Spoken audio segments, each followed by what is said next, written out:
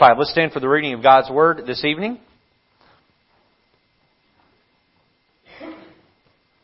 And we will read from verse 38 down through verse 42. The Bible says, "Ye have heard that it hath been said, an eye for an eye, and a tooth for a tooth. But I say unto you that ye resist not evil, but whosoever shall smite thee on the right cheek, turn to him the other also. And if any man will sue thee at the law, and take away thy coat, let him have thy cloak also. And whosoever shall compel thee to go a mile, go with him twain. Give to him that asketh thee, and from him that would borrow of thee, turn not thou away." Tonight we're going to look at this title, Lifting Up the Commandments of Christ. Let's pray. And God, I ask tonight to give us clarity of mind and heart as we consider your Word. Lord, this sermon you preach, these commandments that you have given, may we take them seriously. May we understand them. May we seek to embrace them and, Lord, endear them to our hearts and our lifestyles. Lord, help us, God, to be those that don't just hear, but do. Help us to leave here and work our best to practice, Lord, the commandments that you've given us as we consider that this evening. Lord, sometimes your Word, it comes across as hard to a world that lives in darkness. And Lord, we live in that world. But I pray, God, that we would seek to neglect the world and seek to embrace you. Give us your stamina, your strength, your understanding. In Jesus' name, amen. You can be seated. This morning we talked about how that we've preached a lot of sermons on this theme of lift him up in our year, this year, 2017. And I told you that after going back and reviewing all my sermons that I have chosen to place them into two separate series. This morning we looked at lifting up Christ through my money. That fit in the Lift Him Up My Actions series. Tonight we're going to look at the Lift Him Up His Attributes. You can throw that next slide up there for me if you don't mind. Here are the sermons of Christ's attributes that we've looked at so far. We've talked about the character of Christ, lifting up the compassion of Christ. We talked about lifting up the cause of Christ, the cross of Christ, the causes of Christ, the church of Christ, the coronation of Christ, and tonight we're going to look at lifting up the commandments of Christ. And so God the Father in the Old Testament gave us 10 commandments. We're all familiar with those. You can put those up there next if you don't mind for me. One more. There they are. There are 10 commandments. How many of you somewhere in your house have the 10 commandments hanging or posted? How many of you? Just raise your hand for me if you don't mind. Hold them up there. You have the 10 commandments. I would encourage you to do that. That's a great thing to do. Listen, it's not right for us to complain about them getting taken down to the public school and the courthouses if we're not willing to hang them up ourselves. So hang them up. Put them in front of your own eyes. And you say, oh, well, my kids are grown. It doesn't matter. You need to be reminded not to lie and not to covet, not to steal, not to commit adultery, not to take God's name in vain. It's a good thing to have. And so post those in your house. I would really encourage that. But here are the 10 commandments. They're right there in front of you. Thou shalt have no other gods before me. Thou shalt not make unto thee any graven image. Thou shalt not take the name of the Lord thy God in vain. Remember the Sabbath day to keep it holy. Honor thy father and thy mother. Thou shalt not kill. Thou shalt not commit adultery. Thou shalt not steal. Thou shalt not bear false witness. And thou shalt not covet. So, the 10 Commandments. By the way, you go back to Exodus chapter 20, you see that there's a whole lot more explanation given around those, or at least many of them, than just that. But that is a brief synopsis of what the 10 Commandments are. Interesting enough, though, the next slide up there for me, 4 of those involve our relationship with God. The first 4 involve our relationship with God. And the purpose of this slide is not to be able to read them, but to see the contrast. The first 4 commandments were given talking about my relationship and your relationship with a holy God. The last 6 are given to help manage our relationship with each other. Our relationship with each other. So God the Father gave us 10 commandments in the Old Testament, and 4 of those, the first 4 deal with how I interact with God. The last 6 deal with how I interact with others around me. Matthew chapter 5 and 6, God the Son likewise gives us 10 commandments. 10 commandments. We'll talk about that more in a moment. Look up with me, look at Matthew chapter 5 verse 17. We were in I believe verse 24 when we opened. Look down 38 rather. Look with me at verse number 17. And again, this is introduction, laying the groundwork for us to be able to understand the sermon tonight, a better grasp it here. And for those of you here that don't understand how the Old Testament and New Testament work together, boy, I hope you'll sit up straight and tall and really tune into what I'm about to say here. Look at verse 17. Jesus says, "Think not that I am come to destroy the law or the prophets.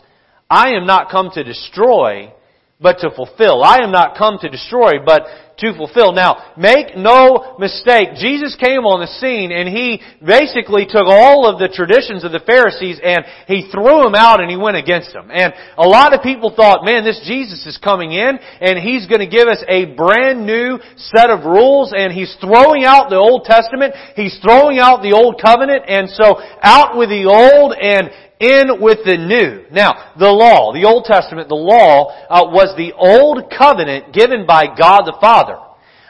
Grace is the new covenant that's given to us by God the Son. So, you have the Old Covenant given by God the Father. You have the new covenant given by God the Son. Hebrews chapter 12 verse 24 says this. It says, "And to Jesus, the mediator of the new covenant, and to the blood of sprinkling that speaketh better things than that of Abel."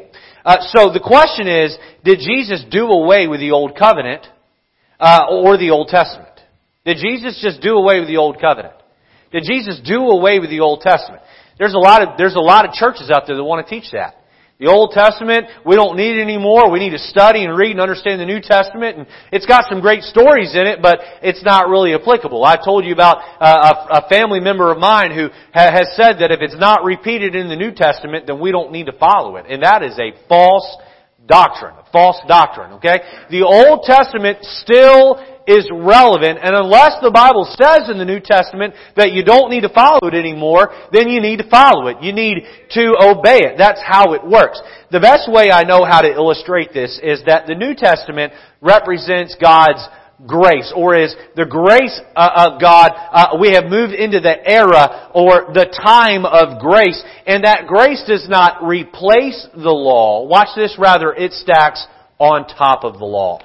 Stacks on top of the law. Another way to look at it is, the Old Testament was given to all of them there that lived during that time. They were given a half-completed puzzle. The New Testament came along and completes the puzzle. So now we've got the whole thing. I gotta say, you're very blessed tonight. We're very blessed tonight. If you've got a Bible sitting in your lap, you have both the Old Testament and the New Testament in its complete form there. You've been given the whole Bible to read and study. You have no idea how blessed you are.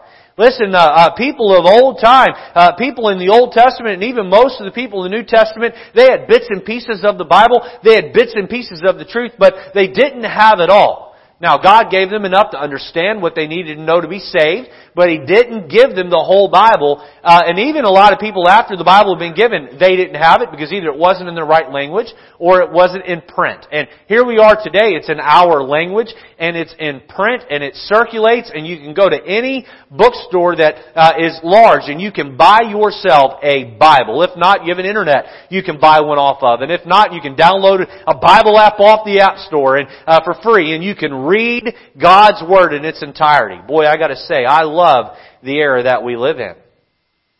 But what about this concept of the Old Testament versus the New Testament? How does this work? The 10 laws, the 10 commandments given by God the Father, and then Jesus comes along and He gives us 10 commandments in His Sermon on the Mount. Are the 10 commandments in the New Testament given by Jesus meant to replace those of the Old Testament? The answer is no. They're meant to come alongside and complete. Let me help you understand it this way. Law versus grace. Now, the law in the Old Testament was given to show us that we can't. We can't. Romans 3:23. If you know it, say it with me. For all have sinned and come short of the glory of God. Those that think they can work their way to heaven, you need to stop and realize you fall short of that goal. You fall short. Now, in this same chapter, or rather in this sermon, Jesus would say that if you want to get to heaven, you've got to exceed the righteousness of the Pharisees. Here you have these Pharisees that have this high level of living, and they didn't live it themselves, but they dictated it and they preached it to others. And if you want to get into heaven, boy, you got to even be above that. And they were sitting back going, well, we can't do that. Why? Because we all fall short. Why did God give us the law? He gave us the law to show us that we can't keep it. You can't keep it. Here in, let's see. Let me find my notes here. James chapter 2 verse 10 says this, "For whosoever shall keep the whole law and yet offend in one point, he is guilty of all." So if you've ever bared false witness or told a lie, boy, then you're just as guilty as the adulterer. You say, well, I've been faithful to my wife all the years of my marriage, and I'm thankful for that. But if you've lied in God's book, you're just as guilty. You're just as guilty. So God gave us the law to show us that we can't. He gave us grace. Grace was given to help us because we can't. You understanding this evening? The law shows us that we can't. Alongside comes grace, not meant to do away with the law, but to complete the law and to show us that because we can't, here's grace to help you along. Ephesians 2:8-9, "For by grace are ye saved through faith, that not of yourselves, it is the gift of God, not of works, not of the completing of the law, not of works, lest any man should boast." So the law was given to show us that we can't. Grace was given to help us because we can't. Law versus grace. Again, introductory thought here. The law was dictated to man by God the Father. The law was dictated to man, that man being Moses, right? On the mount there, Mount Sinai, given to man by God the Father. God thundered out to Moses and gave him the Ten Commandments. Actually, technically, the first time, God wrote it in stone himself, and then the second time He dictated it to Moses, and Moses wrote it into stone. So, the law dictated to man by God the Father. Grace was brought to us and given to man by the form of God, God the Son. So, law dictated by God the Father, grace provided and given to us by God the Son. Law versus grace. Law versus what grace here. Notice this, that the commandments of the law were obeyed out of fear. The commandments of the law were obeyed out of fear. You were told, you better keep the law or else. Or else. Or else what? Well, in many cases, you were taken to the edge of town and you were stoned. Or God would open up a hole in the ground and swallow you. Or God would send fire through the camp and consume you that way. You had to keep the law or you were a goner. And if you didn't keep the law at certain points, boy, you better keep them or it was fear. I picture here a very strong military type dad with a big old wooden paddle in his hand glaring down his nose at his children. Those children are obeying because they're scared. They're scared. That was the Old Testament. By the way, that's why the standard of righteousness was lower in the Old Testament and it was elevated in the New Testament. Why? Watch this now.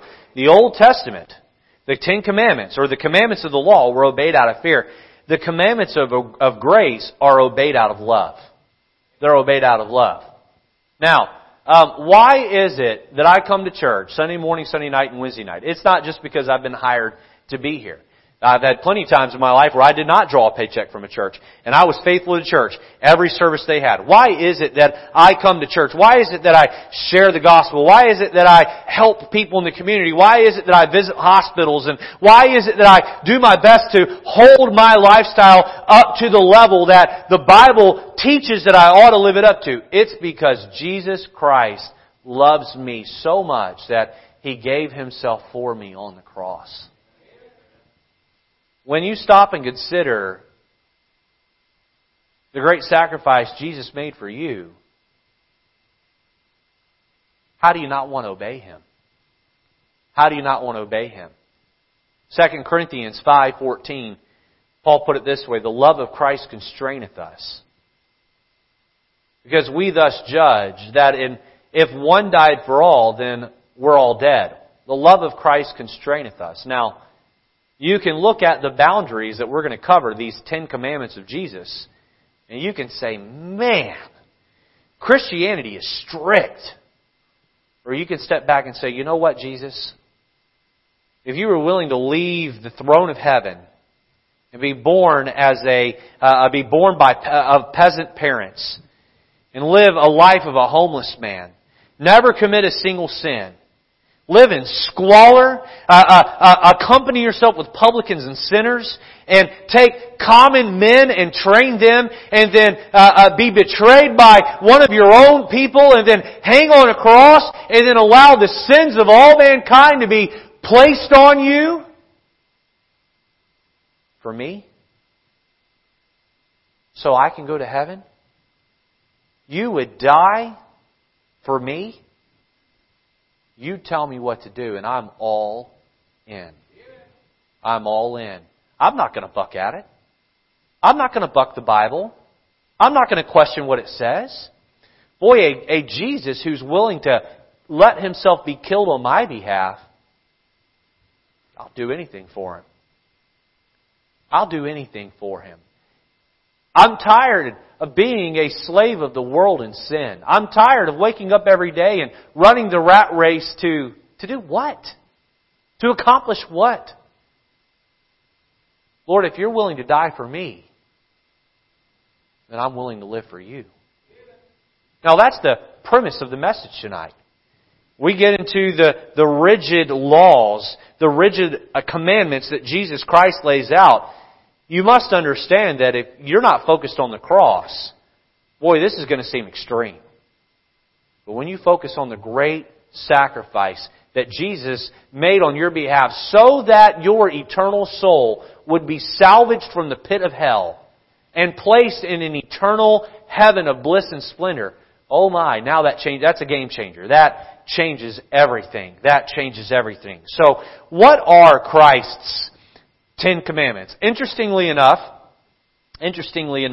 here we find that Jesus gives exactly 10 Commandments. How many of you have a Bible that has paragraph markers in it? How many of you have a Bible that has paragraph markers in it, okay? You see the little paragraph marker there? If you go from Matthew chapter 5 and verse number 21, and you go down from there to the end of chapter 6, and you count the paragraph markers, you ought to count 9 paragraph markers. Now you say, the 10th commandment. The 10th paragraph marker is the beginning of chapter 6. And so at the beginning of each paragraph marker, Jesus begins a new thought.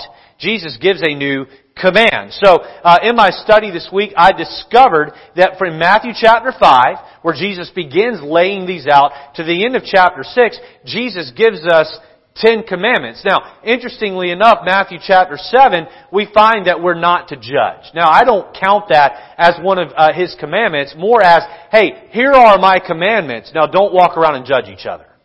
Don't walk around and judge each other. So from Matthew chapter 5 verse 21 all the way down to the end of chapter 6, we find 10 commandments that Christ has given us. So tonight, we're going to lift up Christ, because the Bible says if we lift Him up, He'll draw all men to Him. We're going to lift up His commandments that He's given us, and the goal here is that we'll live by these so that through our lifestyle, people will be drawn to Jesus. Let's jump right in. Tonight we're going to look at the first 6. The first 6. Point number 1 tonight is this: Thou shalt not harbor anger. Thou shalt not harbor anger. Look with me at verse 21 there of Matthew chapter 5. And listen, I could preach this sermon for hours. I understand that you all got to get home and get to bed. You got work tomorrow, and so I'm going to really work to finish on time. With that said, I will not exhaust any of these thoughts. I won't even come close.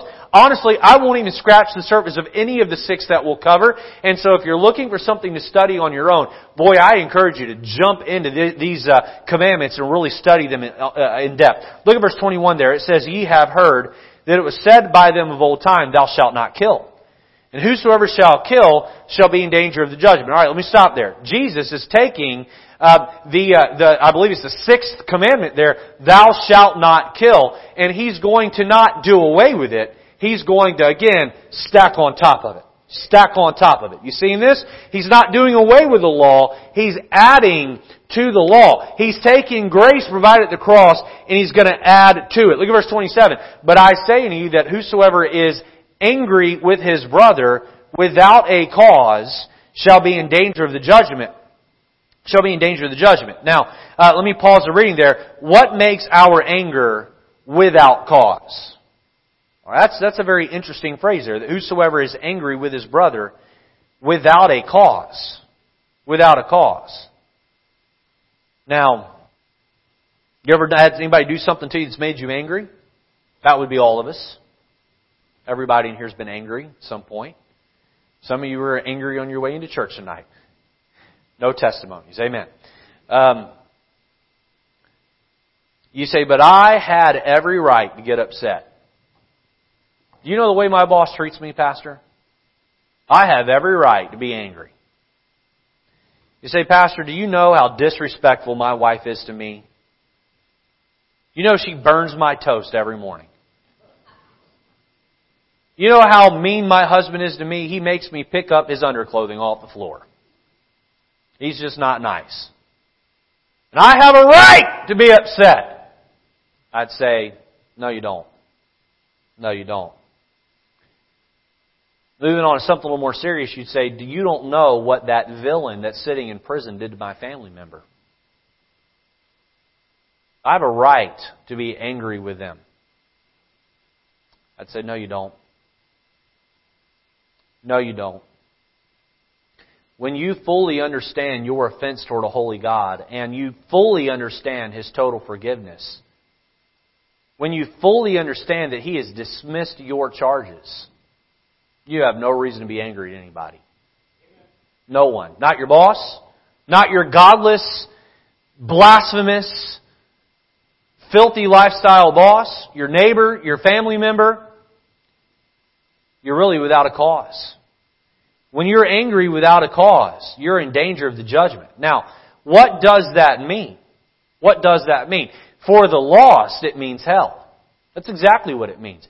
You walk around with an angry spirit all the time and you have a short fuse and you blow up all the time at everybody. You live that way. You never get that dealt with God. You never confess your sin. You never call on the name of the Lord to save your soul. Well, you're going to die and you're going to go to hell. But how about for the saved? Does that mean they're going to go to hell? We don't have the time this evening to turn over there, but if you're taking notes, write down Matthew chapter 18 and read the story that Jesus gives about the man who's forgiven a great debt and then can't forgive the man who owes him a small debt. This man's forgiven of a whole lot of money, trillions of dollars, and he can't forgive the guy on the street of just a couple of $100 on his way home from being forgiven. And so the Bible says there that if you can't forgive others who have trespassed against you, that you're going to be turned over to the tormentors. By the way, Jesus is speaking to His disciples here.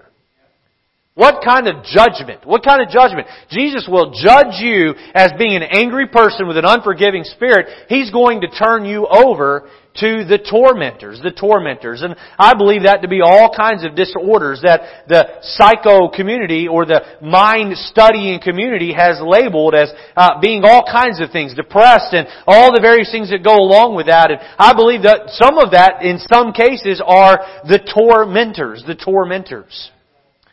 Look back with me at Matthew chapter 5. Let's continue our reading here. Verse number 22 again says, but I say unto you that whosoever is angry with his brother without a cause shall be in danger of the judgment, and whosoever shall say to his brother, Raka, or the idea there is being empty-headed, Raka, shall be in danger of the council, but whosoever shall say, thou fool, shall be in danger of hellfire. So you see this causeless anger going from just being an inward anger, now we're name-calling and we're putting people down. Look at verse 23. Therefore, if thou bring thy gift to the altar, this is speaking of you giving of your offerings at church.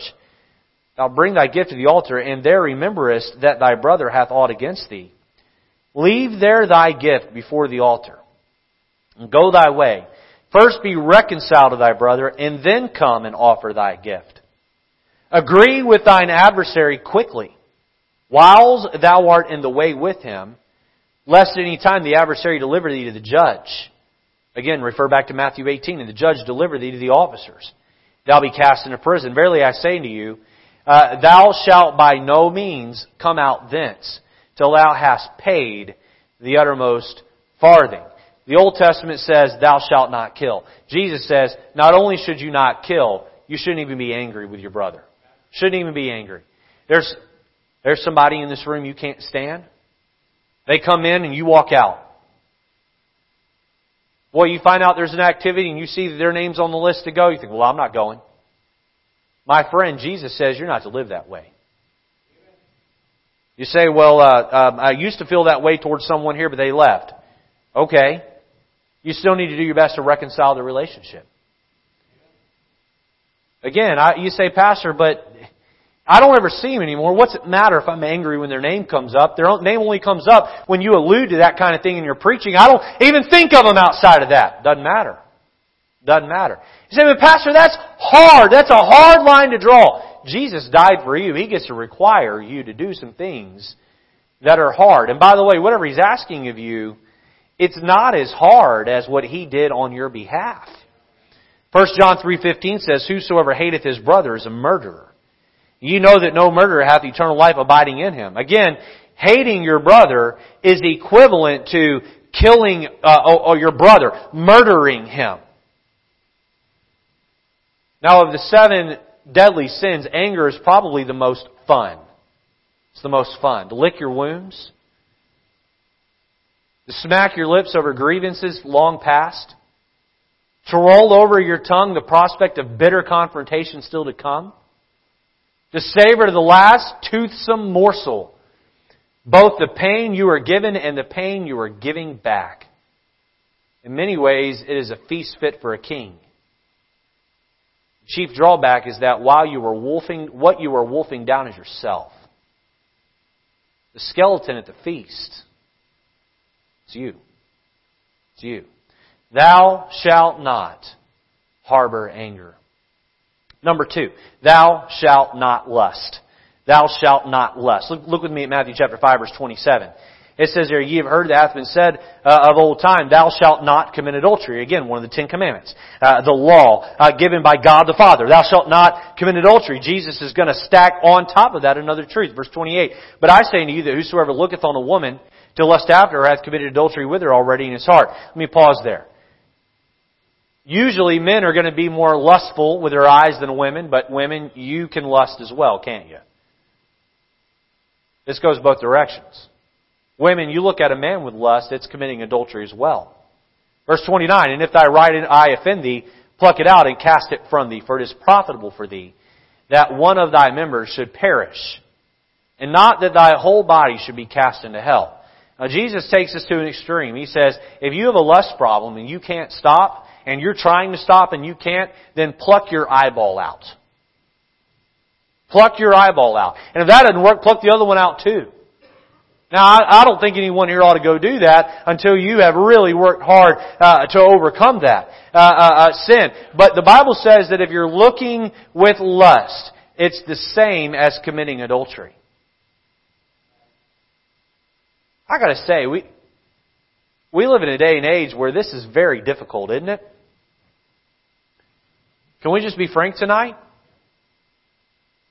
Sensuality sells everything. I mean everything. Look, you can't walk down the Stratford Green and not walk past stores without seeing lust, seeing things that are easy to lust after, seeing people that are easy to lust after. Women have been so objectified in this society that they're nothing more, oftentimes, than an object to move a movie at the box office or to move a product off a shelf. Guys, the closer we get back to Jesus coming, the closer we get to the moral decay of the collapse of this country, the harder this one's going to be to follow. But nonetheless, the commandment's still the same. The commandment's still the same. How many remember Paul Harvey? Paul Harvey. What was his phrase? Now you know the rest of the story. All right, Paul Harvey tells a story of how an Eskimo kills a wolf. The account is grisly, yet it offers fresh insight into the consuming, self-destructive nature of lust. What an Eskimo will do is he'll take a knife blade with animal blood and allow it to freeze. Then he adds another layer of blood and another, till the blade is completely concealed by frozen blood, much like a popsicle would be around a stick. Next, the hunter fixes his knife in the ground with the blade up. When a wolf follows a sensitive nose to the source of the scent and discovers the bait, he licks it, tasting the fresh, frozen blood. He begins to lick faster, more and more vigorously, lapping the blade until the keen edge is bare. Feverishly now, harder and harder, the wolf licks the blade in the Arctic night. So great becomes his craving for blood that the wolf does not notice the razor-sharp sting of the naked blade on his own tongue, nor does he recognize the instant at which his insatiable thirst is being satisfied by his own warm blood. His carnivorous appetite just craves more. Give me more until the dawn finds him dead in the snow. It is a fearful thing that people can be consumed by their own lusts. Consumed by their own lusts. Only God's grace keeps us from the wolf's fate. Wolf's fate. In all seriousness here, if you have a problem with lust, you need to get help. You need to get help. You need to go to someone that can help you. Someone who will help you in confidence. If you're here and you're married and you're struggling with lust, you need to tell your spouse. You say that my spouse would be devastated. Be more devastated if they find out without you telling them. Be more devastated. If you're here and you're a child or a teenager and you're struggling with lust, you need to go talk to your parents about it. Be less devastated if you tell them than if they catch you. Listen, there's help and there's hope. But if that sin stays pet and it stays silent and it stays private, it will hurt your life in a great way and hurt many people around you. The Old Testament says, "Thou shalt not commit adultery." Jesus comes along and says, "Out of grace, thou shalt not lust." Number 3, we see, "Thou shalt not leave thy spouse." Thou shalt not leave thy spouse. Look at Matthew chapter 5, verse 31. It hath been said, "Whosoever shall put away his wife, let him give her a writing of divorcement." But I say unto you, again, Jesus coming along and satisfying the law, adding to the law, stacking on top of it, that whosoever shall put away his wife, notice the clause here, save for the cause of fornication, we'll come back to that in a minute, causeth her to commit adultery, and whosoever shall marry her that is divorced, committeth adultery. Again, ye have heard that it hath been said of them. Okay, we'll go on to verse 33 in just a minute here. So verse 31 and 32, Jesus says, listen, I don't want you getting a divorce. I don't want it. I want you to stay with your spouse. I want you not to leave. I don't want you to leave. I want you to stay. And by the way, if you study this out in other places where Jesus deals with this topic of divorce and remarriage, there is a clause given where divorce is allowed. It is permitted, but it is still never God's will. You say, well, my spouse cheated on me and I just can't see myself with them ever again. It is God's permissive will for you to be able to get a divorce, but it is not His perfect will. He wants you to try to work that out. He wants you to go get help and counsel. He wants you to do everything you can to bring that about. Now, I know this is a sensitive topic, and there are those sitting in the auditorium that may have been divorced or probably are divorced and possibly even remarried, and there might be some questions about what all this means. I'm not here to give you a hard time tonight. I'll let the Holy Spirit convict from within where necessary. But I got to say tonight that if you are divorced and you're not married, be very, very, very careful that you study this out, that you understand what it means before you willy-nilly just go jump into another marriage. You better be very careful. In fact, in most cases, when a divorced person remarries, they're marrying into adultery.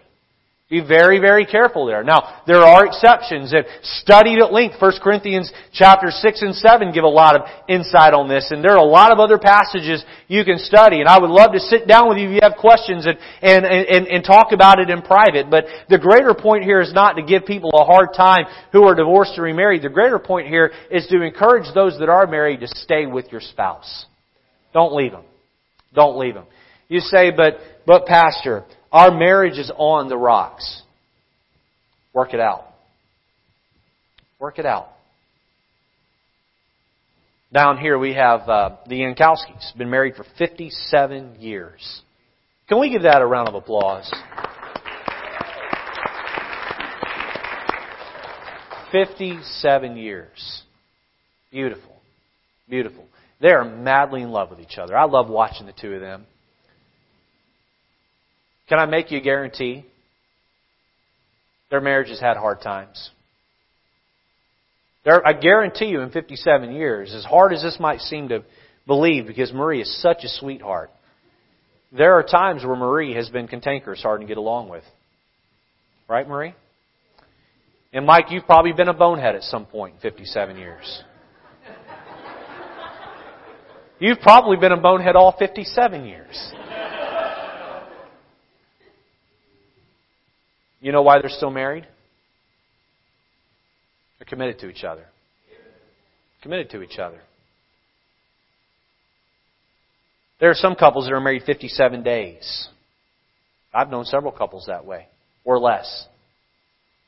You know the difference between the Yankowskis and a couple that gets divorced 57 days in, 5 years in, 10 years in, 15, 20 years in, is that when the Yankowskis hit a hard time, they committed to stay. So I'm not going to leave. Not going to leave. Not going to leave. Now, the traditional wedding vows that most folks repeat say this: I take thee to be my wedded wife or husband, to have and to hold from this day forward, for better. Well, that's easy, isn't it? For worse. What does that mean? For worse. Does that mean that until they get on your nerves and you fall out of love? That's not what that means. For richer, for poorer.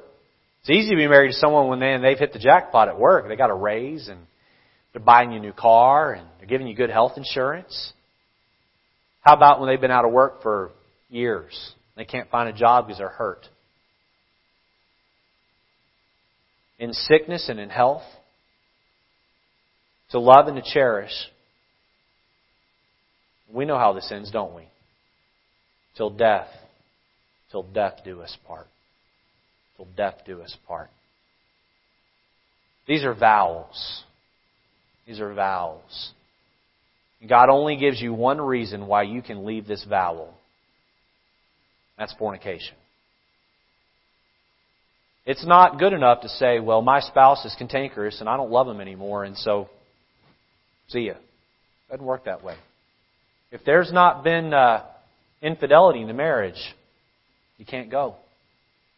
Go get help. You say, they won't come. Then you go get help and you be the best spouse you can be. Someone says, well, Pastor, it's not that simple. What about a woman, or even in some cases a man that's in a physically abusive home? My advice to that person is this: you need to separate. You need to separate until you have clear evidence that there has been fornication in the marriage. Then you can divorce. But you don't go run to the divorce court. I'm not asking anybody. God is not expecting anyone to stay in an abusive home. But where there is abuse, you leave, you separate, and then you do not go get a divorce until the divorce comes to you. You do not go get a divorce until you know there for sure you have hard evidence there's been infidelity. Thou shalt not leave thy spouse. Number 4, thou shalt not swear. Thou shalt not swear. Now this doesn't mean to curse. This means to make an unnecessary oath. Look with me at Matthew chapter 5 and verse number 33. It says there again, ye have heard that it hath been said by them of old time, thou shalt not forswear thyself, but shalt perform unto the Lord thine oaths. But I say unto you, swear not at all, neither by heaven, for it is God's throne, nor by the earth, for it is His footstool, neither by Jerusalem, for it is the city of the great King. Neither shalt thou swear by thy head, because thou canst not make one hair white or black. Look at verse 37. But let your communication be yea, yea, nay, nay. For whosoever is more than these cometh of evil. I've heard college kids walk around each other going, yea, yea, nay, nay, Yay, yay, nay, nay. That's not what that means. You don't walk around saying yay, yay, nay, nay to each other. What this means is that, listen, your yes should mean yes. Your no should mean no. Now let me give you some background on of this. Let's consider this in context. There are those who've taken this to say that you can never put your hand on a Bible and commit that you'll keep your word in court. And I believe the court does allow for religious objectors on this, and I think that's great. And if that's your interpretation of it, that's great. But let me share with you some background here. Deuteronomy chapter 6 verse 13 says, "Thou shalt fear the Lord thy God and serve Him, and shalt swear by His name." So here, when they were told to take an oath, they were to do it by swearing on God's name. And what the Pharisees had done is they had found a bunch of workarounds. They wouldn't swear on God's name, but they would swear on heaven. They would swear on Zion, the city of Zion. They would swear on all heaven's footstool. They had all these things they'd swear on, and they were gotten to a place they were acting like a bunch of kindergartners. Do you promise? Do you promise? Do you pretty promise? Do you promise with a cherry on top? They were swearing by everything, for everything. And God came along and said, it's nonsense. You guys have corrupted what I made. When you take a serious oath and you're being questioned, you are to do it on the name of the Lord, showing that you're serious about this, and you're not to just sit here and put it on everything else. And God said, because you all are abusing the system, that we're going to throw the system out. Verse 37. Look back at verse number 37 with me again there. It says, "But let your communication be yea, yea, and nay, nay, for whosoever is more than these cometh of evil." Now, let me ask you a question tonight. I believe this is the greater principle. Do you keep your word even to your own hurt? Listen, I can't tell you how many people I've invited to church that says, "Oh, I'll be there on Sunday." And in the back of my head, you know what I think? Yeah, right. You think, "Oh, pastor, you're just a skeptic." I am, but you know why I'm a skeptic? Because about 1 out of 10 people that say they're coming actually show up. Good job, Lisa. You're here. Lisa told me she was coming Tuesday. She showed up. You met the 10% quota there. Thank you. But a lot of people, most people, they can't keep their word. How many of you have been burned by someone who didn't keep their word? Oh. Some of you contractors in the church, you agree on a price. You do the work. You're still waiting to get paid. And it's been a long time. Someone tells you that they're going to take care of something and it doesn't happen. I got to say that one of the hardest things to do when it comes to church work is rely on volunteers. Now, if Pastor Dave or Pastor Mike don't do their job, they're employed here. They draw a paycheck. But if you volunteer here and you just don't show up, well, you're really leaving everybody in a tough spot. And I got to say tonight, don't do that. Don't do that. When you commit to something, boy, keep your word. You say, "But Pastor, I have to cancel because of..." Swear to your own hurt. Give your word to your own hurt. If you agree to do something, boy, you agree to do it until something else can be worked out, and you give plenty, ample time to do that. Number 5, commandment number 5, "Thou shalt go the second mile." Thou shalt go the second mile. Look with me at verse 38 here. It says there, "Ye have heard that hath been said, an eye for an eye and a tooth for a tooth." Let me stop you there. All right. In the Old Testament, you find these things called cities of refuge. How many of you are familiar with the idea of a city of refuge? There were several of them positioned around the country, and if you killed someone accidentally, you could, if you outran the avenger, you could beat them to the city, and as long as you lived there, you had asylum, you were safe, you were protected. However, if you killed them and it was murder, then you were expelled from the city of refuge, and there was a life taken for that life. And so the purpose of this was not to be vengeful at every turn. The purpose of this was to handle serious issues. A life for a life. If you take someone's life and it's done intentionally, boy, then your blood was to be shed for that. Now, the Pharisees had taken this to a far extreme. Look at verse 39. "But I say unto you that ye resist not evil, but whosoever shall smite thee on thy right cheek, turn to him the other also." Why did Jesus have to say this? The Pharisees had taken this to such an extreme that not only should you avenge someone who's murdered your loved one, But if someone slaps you in the face, well, now they're taking the Old Testament law to mean you get to slap them back. Someone steals your shirt, well, you get to go steal a shirt out of their drawer. If someone sues you at the law, then you just go sue them back. You counter sue them. They had taken this to an extreme, and Jesus is saying, let me give you some clarity, and let me even raise the bar. Verse number 40, and if any man will sue thee at the law and take away thy coat, are you to counter sue? No. You let him have thy cloak also. He wants your coat, then you give him your shirt. Verse 41, and whosoever shall compel thee to go a mile, go with him twain. Give to him that asketh thee, and from him that would borrow of thee, turn not thou away. I call this the second mile commandment, or the second mile principle. Let me explain the history of this. Back in Jesus' time, the Jews lived under Roman rule. And the way the laws were structured, a Roman guard could walk up to a Jewish person and could take their bag and give it to the Jewish person, and by law they were required to walk exactly 1 mile, and then they could lay down the bag and they could go walk back the mile to what they were doing and continue.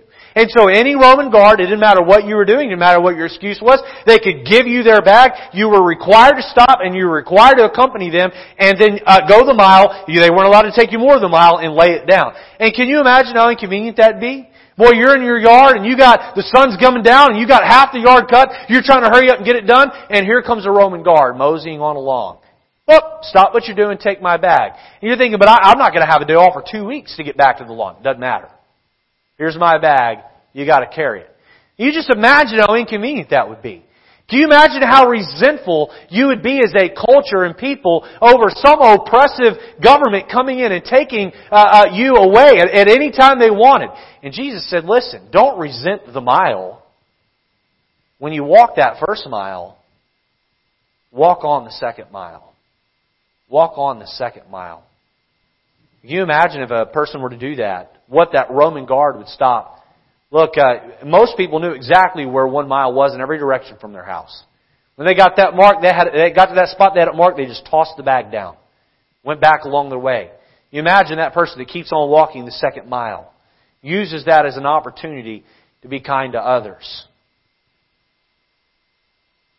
Now, let me just say, to the pacifists in the room, this is not talking about the corporate world.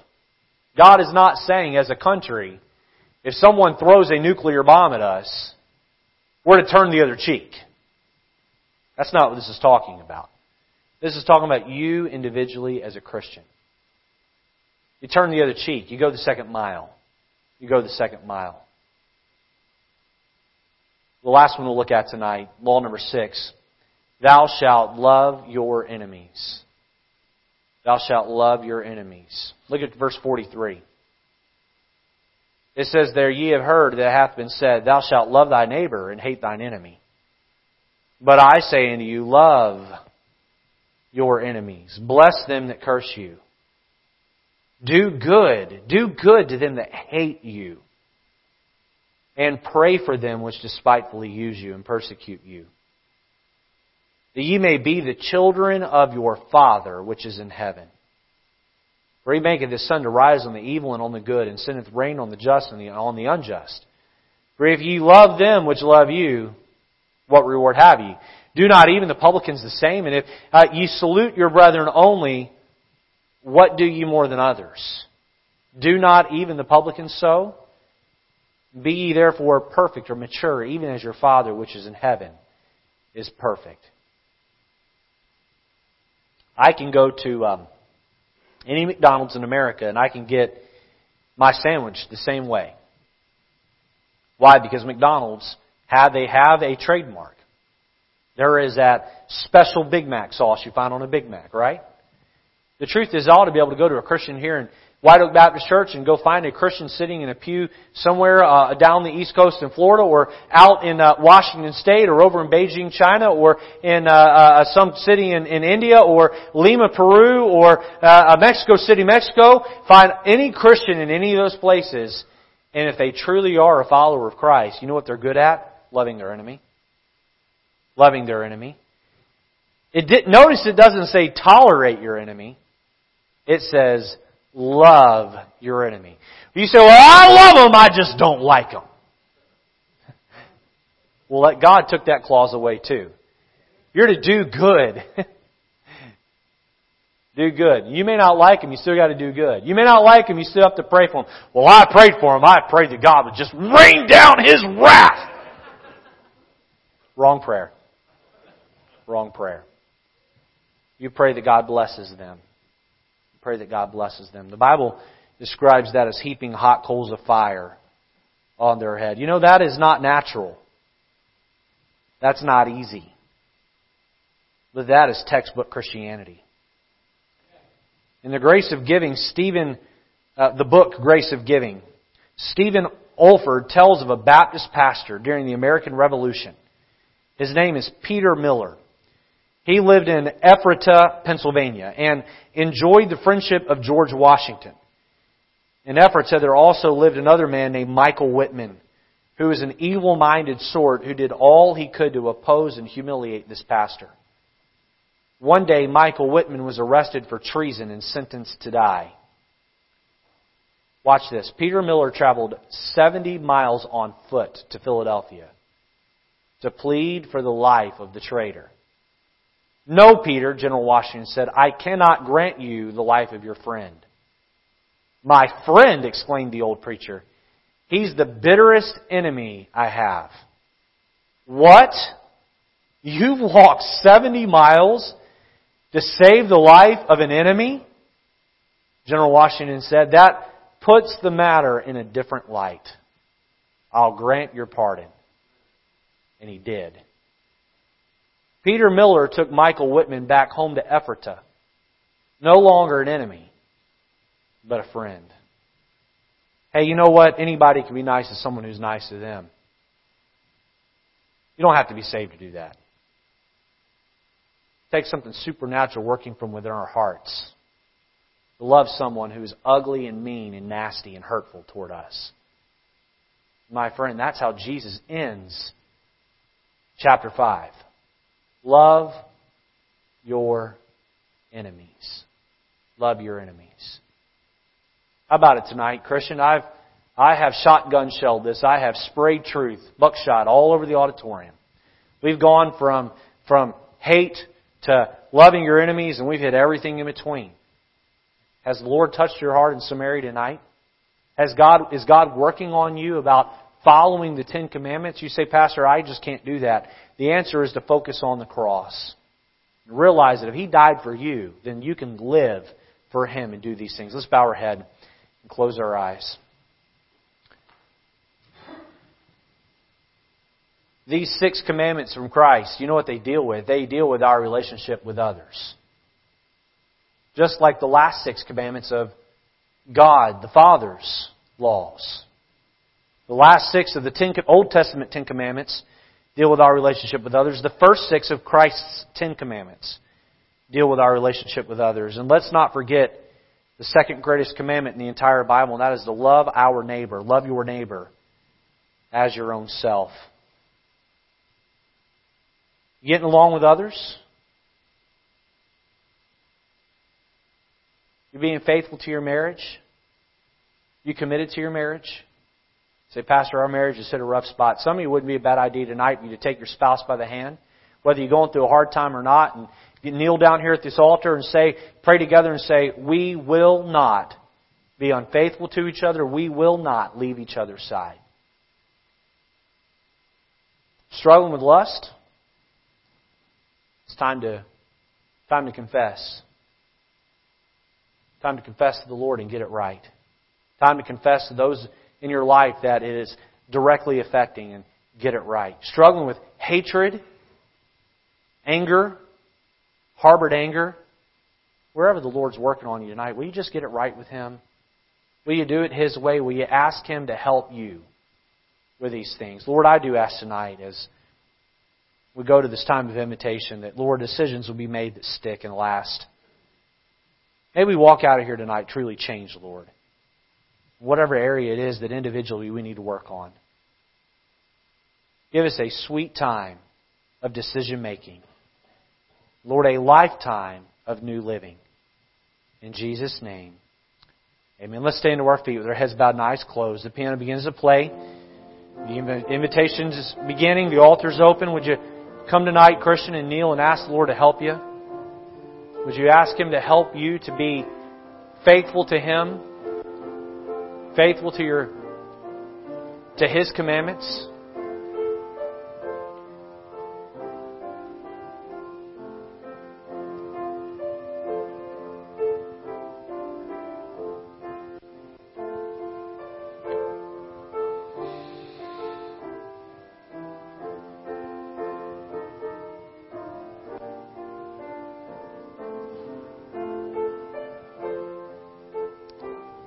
In and of yourself, you can't do it. You can't keep these commandments through your flesh. But if you're a child of God and you have the Holy Spirit within you, then Christ can do it through you. Walk according to the Spirit, not according to the flesh. We call that grace living. Grace living.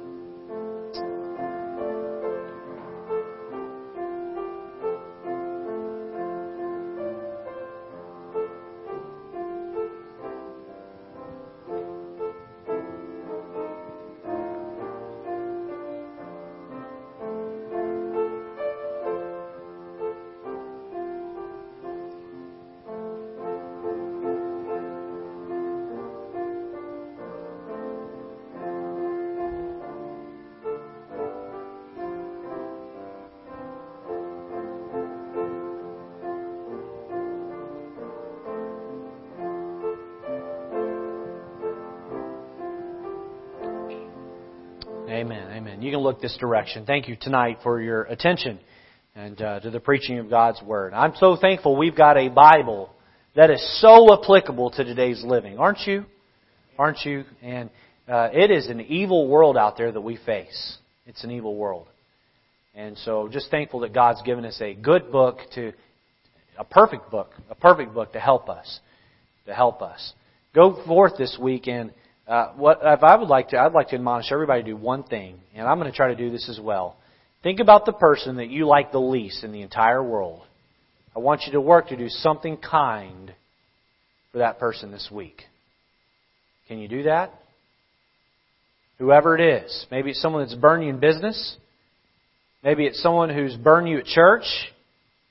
Maybe it's some family friend that is just messed your life up. The person you like the least in the entire world, I want you to do something kind this week for them. Show them that you can love your enemies. Pastor, I can't do that. Get on your knees and think about Jesus and Him loving you on the cross. You can do it. You can do it.